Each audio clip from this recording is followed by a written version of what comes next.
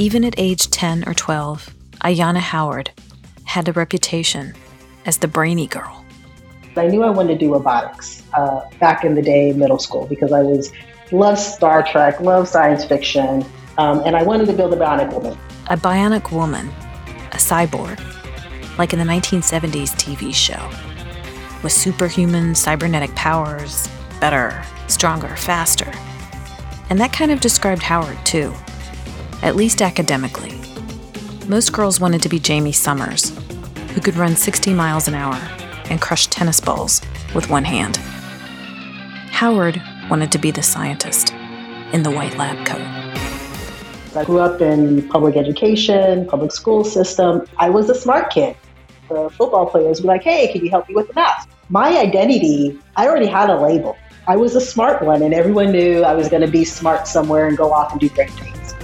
True to everyone's expectations, she went to college. But when she got there, something happened to that single-minded confidence she had developed back home in her integrated school in California. I always saw myself as a roboticist, and I didn't realize that this was something that was different or an anomaly. I'm at the intersection of being a female and a Black female in engineering.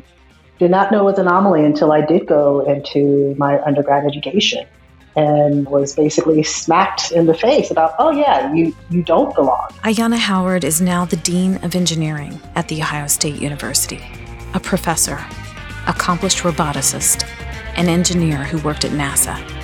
She belonged. In this episode, we will talk to 3 leaders at The Ohio State University about overcoming the persistent cultural problems that tell some college students, potential students, and even faculty members that they don't belong. This is the Ohio State University Inspire podcast. I'm Robin Chenoweth. Carol Del Grasso is our audio engineer. The numbers don't lie. At elite colleges and flagship universities across the country, from Harvard to Johns Hopkins, from Ohio State to University of Virginia, the rates of enrollment for minoritized students lag well behind their white counterparts. A fair measure for where we should be, experts say, exists in the population itself. 15% of college-age Americans are Black, yet on average, only 5.7% of undergraduate students enrolled on main campuses of Big Ten universities are Black. Nationwide, the number of Black and Latinx students earning certain degrees has increased, but most aren't making it into 4-year programs, particularly the selective ones. Black undergraduates are less likely than members of any other racial or ethnic group to attend selective institutions, says a 2020 report by the American Council on Education. And many of our Big Ten schools and large comprehensive public institutions, African-American males are almost invisible. When you look at the student population, you may have less than 500 at an institution. James L. Moore III is the Vice Provost for Diversity and Inclusion and Chief Diversity Officer for The Ohio State University. He is director of many initiatives to create college accessibility for minoritized and disadvantaged students. Native people, as an aggregate, they're virtually almost invisible at our institution as well as many other institutions. And there's many explanations that people try to use. But guess what? As a society, we have grown accustomed to individuals not being at the table. We have grown accustomed to oftentimes that women are not in STEM in specific areas, to the point that we do nothing. Absolutely nothing. It's just no action. And as a society, we can no longer do that if we want to maintain our global edge. We have to invest in domestic populations, and we have to move beyond our class arrogance and intellectual snobbery that exists at institutions like ours and others similar to it around the country. It is not enough to simply say we're going to recruit more faculty of color. Don Pope Davis, Dean of the College of Education and Human Ecology. It's not enough to say we're going to recruit more students of color. It's not enough to say we're going to address social injustice, because these statements without a plan does not bring anything to fruition. In fact, it encourages people to continue with the status quo. I see that as a big challenge. In a nation that has been catalyzed in the last year to look deeply at issues of racial equity, where do we begin to fix the problem? When we're thinking about these plans, how do you design them so that they can be institutionalized? Right now, we're at a moment in time. And if they are not institutionalized, where they become part of the best practices and they become part of the processes that we become used to, then what happens is in 2 or 3 years, we revert back to the before time. Dean Pope Davis, Dean Howard, and Vice Provost Moore understand college diversity challenges because they live them. Moore attended Delaware State University on a football scholarship and lived in a dorm with African American men. I'll never forget one time I guess we had a major thunderstorm and the lights went off in the dorm, and everybody fled to the hallways. We began to share reflections that we began to think about our lives, and it was probably about 20 to 30 individuals that were sitting down in the hallways. They were all Black, and unlike Moore, the rest came from major urban areas. But the new freshmen found common ground there, sitting on the linoleum in the dorm hallway. They talked about homicide rates, which were at an all-time high for Black men, and about how they wanted to make a difference in their communities. They talked about their dreams.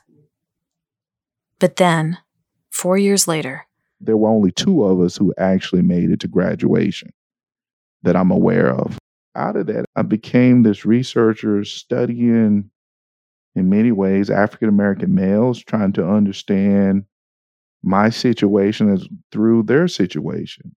Black students enrolled in bachelor's degree programs have higher dropout rates and are less likely to return to college the second year than any other racial or ethnic group, studies show. Why? There are many reasons. One was societal, because the schools where Moore's classmates attended were under-resourced. They might not have had advanced placement classes, computers, or teachers trained to take them to the next level. You see the most vulnerability in schools that have high percentages of Black and brown children, as well as high percentage of free and reduced lunch. Those students don't always have a seamless pathway to flagship institutions like Ohio State University. And so, let's face it, we see malpractice throughout K-12, even in our beloved Ohio. When you look at the state of K-12, it went to the Supreme Court 2 times how we fund schools, and the state has yet to right the wrongs. He's referring to a decision by the Supreme Court of Ohio in 1997, and again in 2001, that the state system based on property tax valuation failed to provide fair funding for public schools. The state was ordered to find a remedy. 24 years later, it still hasn't. Another issue is affordability. Most underrepresented students work as they obtain their undergraduate degrees. Some start school and then can't afford to continue. If they qualify for Pell Grants, those don't pay for high housing costs, double or even triple security deposits that off-campus landlords charge, Wi-Fi, or books. President Christina Johnson is making college affordability a focus of the university after announcing a 10-year plan to help undergraduates receive degrees debt-free. Dean Howard put herself through college, taking out student loans, earning scholarships, and doing work study, a full load for any student. But getting to college and paying for it is not enough. To prevent the dropout that is more likely among Black and Hispanic students, a culture shift on campus is critical, she says. Because most of all, you have to believe a degree is achievable. Going to college is a different experience for a lot of students. And in some fields, like engineering, it's going to be hard. It doesn't matter what your background is. When you're struggling in your classes and you're like, oh, this is so hard, I don't know if I'm going to get through. And then people basically imply that, yeah, you don't belong, this isn't for you. You start to internalize that. And so if you're in an environment where, one, you don't feel like you belong, where you don't feel like you could bring your whole self to your class or to your job, you are more likely than not to say, I'm going to go to a different field or go to a different area where I feel like I belong and can bring my whole self. And so that's a detriment because we don't want to impede a student's progress and their goals and their passions because they don't feel like they belong in the world that they thought they did because of others people's perceptions or attitudes toward them, because of the way they look or the way they walk or the way they talk. Don Pope Davis came from a family of 12 children. Making it to college and then to graduate school seemed like a pipe dream. I ask myself that every day. What are you doing here? You're not supposed to be here. This wasn't supposed to happen to you. I remember a teacher in grade school. I still remember her name. She believed in me. She was very supportive. There were teachers along the way that have allowed me to be where I am. Whenever I was doing my undergrad, master's, doctorate, and even when I became a faculty member, there was always someone who said, you can do this. You need to do more than this. You have the ability. Or when I thought about quitting, there were people that said, I will not let you quit. You can make a difference here. And so there was always somebody who saw something in me that I didn't see in myself.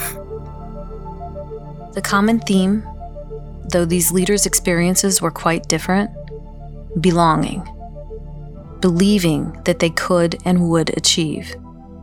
As affirmative action comes again under attack, how can The Ohio State University create inclusivity at scale? How can we make an investment into a more meaningful educational experience for all students, providing everyone the rich perspectives that diverse students and faculty bring to the table? Because to solve the really intractable problems facing the world today, diversity of thought, diversity of solutions are key. First and foremost, it starts with leadership, courageous leadership. James Moore. We have the answers. There's a body of knowledge. When you look at the scientific and theoretical literature, we know what works, but oftentimes we don't have the courage to implement the work. When Russia made their quest to go to space in the 50s, the U.S. Department of Defense began to outline the plan for the nation and say, we're going to create the National Defense Act.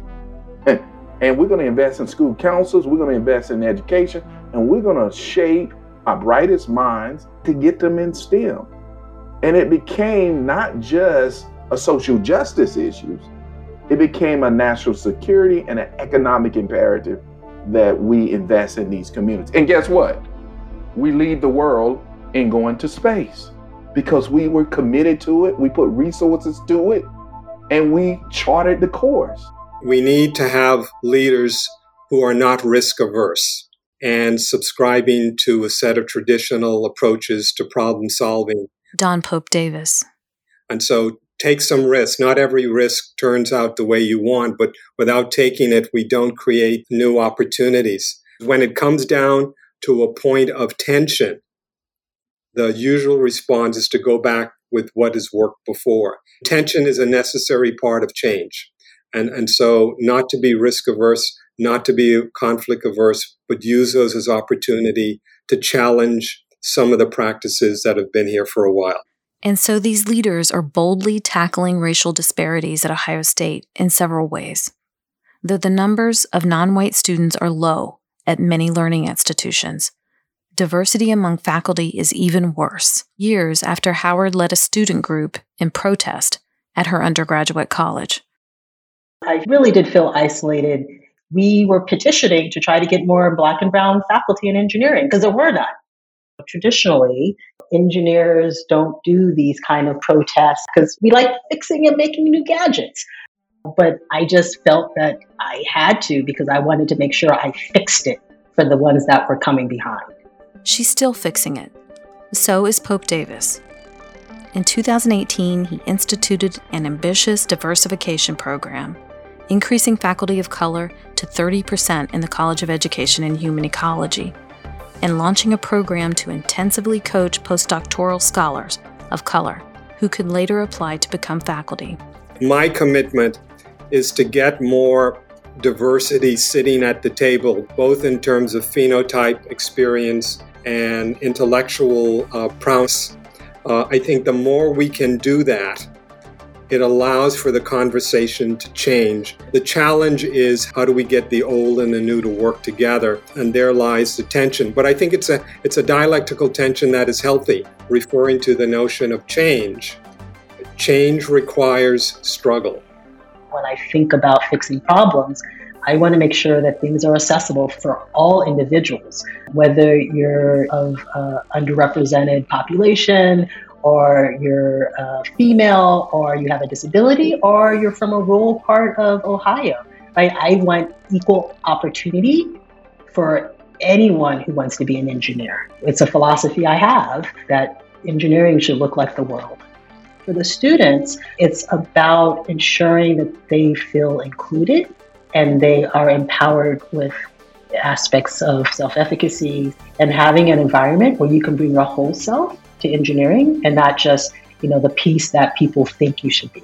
So whatever your community is, whatever your culture is, whatever your language is, whatever your dress is, your whole self should be part of your engineering solution, because that's how we solve problems, is you bring your whole self and someone else brings their whole self and we figure out the commonality so that we can create solutions for the entire world. That means opening doors and opportunities for more students, working to ensure that introductory courses don't weed certain people out who could succeed. We do things like implicit bias training, but we can't just do that. So how do you train the gatekeepers? And if you can't train the gatekeepers, how do you bring in new gatekeepers that are trainable? When you say gatekeepers, who are you talking about? Gatekeepers are everything from the way that admissions are done. That's a process. To, who is it that the faculty member asks to do research with them? That's a form of gatekeeping. For example, we know that when students are involved in research in the faculty lab, it usually helps them identify and figure out that this is interesting, and also helps motivate them to go into grad school. There's data that shows this. So as a faculty member, who are you choosing to bring into your lab? So there's all these little things, and just one by themselves doesn't have an impact, but it's the fact that it's systemic. Moore's Office of Diversity and Inclusion funds scholarships for hundreds of students and then provides supports to those who enroll to ensure that they can flourish. We got a learning community for our students that they can engage in. We have a robust tutoring and supplemental instruction program, and we try to disrupt students' thinking, because oftentimes, regardless of their backgrounds, they were among the best of their high schools. In our office, we have first-generation college students to sixth-generation college students. But if you don't create an apparatus that connects with them, you may not get optimal success for them. We've been very, very blessed that the university has had a total of 9 Rhodes Scholars, and 2 of the last 4 come out of our office. And we just had a student that was recently announced as a Truman Scholar. We know that excellence comes from all zip codes, but we know opportunity does not always easily flow through all those zip codes. I have met students who come from an experience and they have animated the discourse in class because they bring a real life experience to the class. Don Pope Davis. They may struggle academically, but my job as a teacher is to work with them, mentor them, help them get through the system. And when you hear this, is at graduation, when these students get up and say, so-and-so changed my life because he or she would spend time with me after class, and now I am here because I now see other possibilities. And I am a non-traditional student. I come from a poor family. I'm first generation. You hear all of these things, and yet here they are, and here they rise, and they step up to that moment because somebody gave them an opportunity. People asked Dean Howard why she chose to leave Georgia Tech to come to Ohio State. It was really the ability to do things around inclusiveness and diversity and belonging around in engineering at a scale that I think is important, and having the support at the upper administration level to do it. That's what was exciting, because all these things, doing it at scale and having direct support, that's a win-win. Like, you don't get those type of opportunities too often. Howard served on Ohio State's search committee that chose the university's new provost, Dr. Melissa Gilliam, a pediatrician and researcher from University of Chicago. She self-identifies as a Black woman. And I think with that, she has also navigated this world where she's been the first in a lot of spaces. And I think what that brings to Ohio State is we are going to be doing a lot of firsts here with respect to the vision of President Christina Johnson. And given that she's successfully navigated as a first in many different ways and areas, she can bring us that talent and that insight of how we can do some of these ambitious goals that we have around diversity here at Ohio State, but also do it in such a way that research is first and foremost as well. Courageous leadership with a clear vision. It takes individuals and institutions to heights that others consider unreachable, whether it be moonwalks or representation in classrooms. Better, stronger, faster. For me, I want to give people hope. I want to create possibilities. I want to facilitate change, and I want to find the resources for people to do that. But they have to be around a vision, a consistent vision that brings hope and possibilities. I won't stop until I can create a groundswell, if you will, where we can help people of all backgrounds realize their dreams and aspirations. These institutions, in theory, they were designed to do that, but not at scale thus far. And I'm hopeful with the right synergies, commitments, and tenacity, I think we can do something even greater than what we've already been able to do thus far.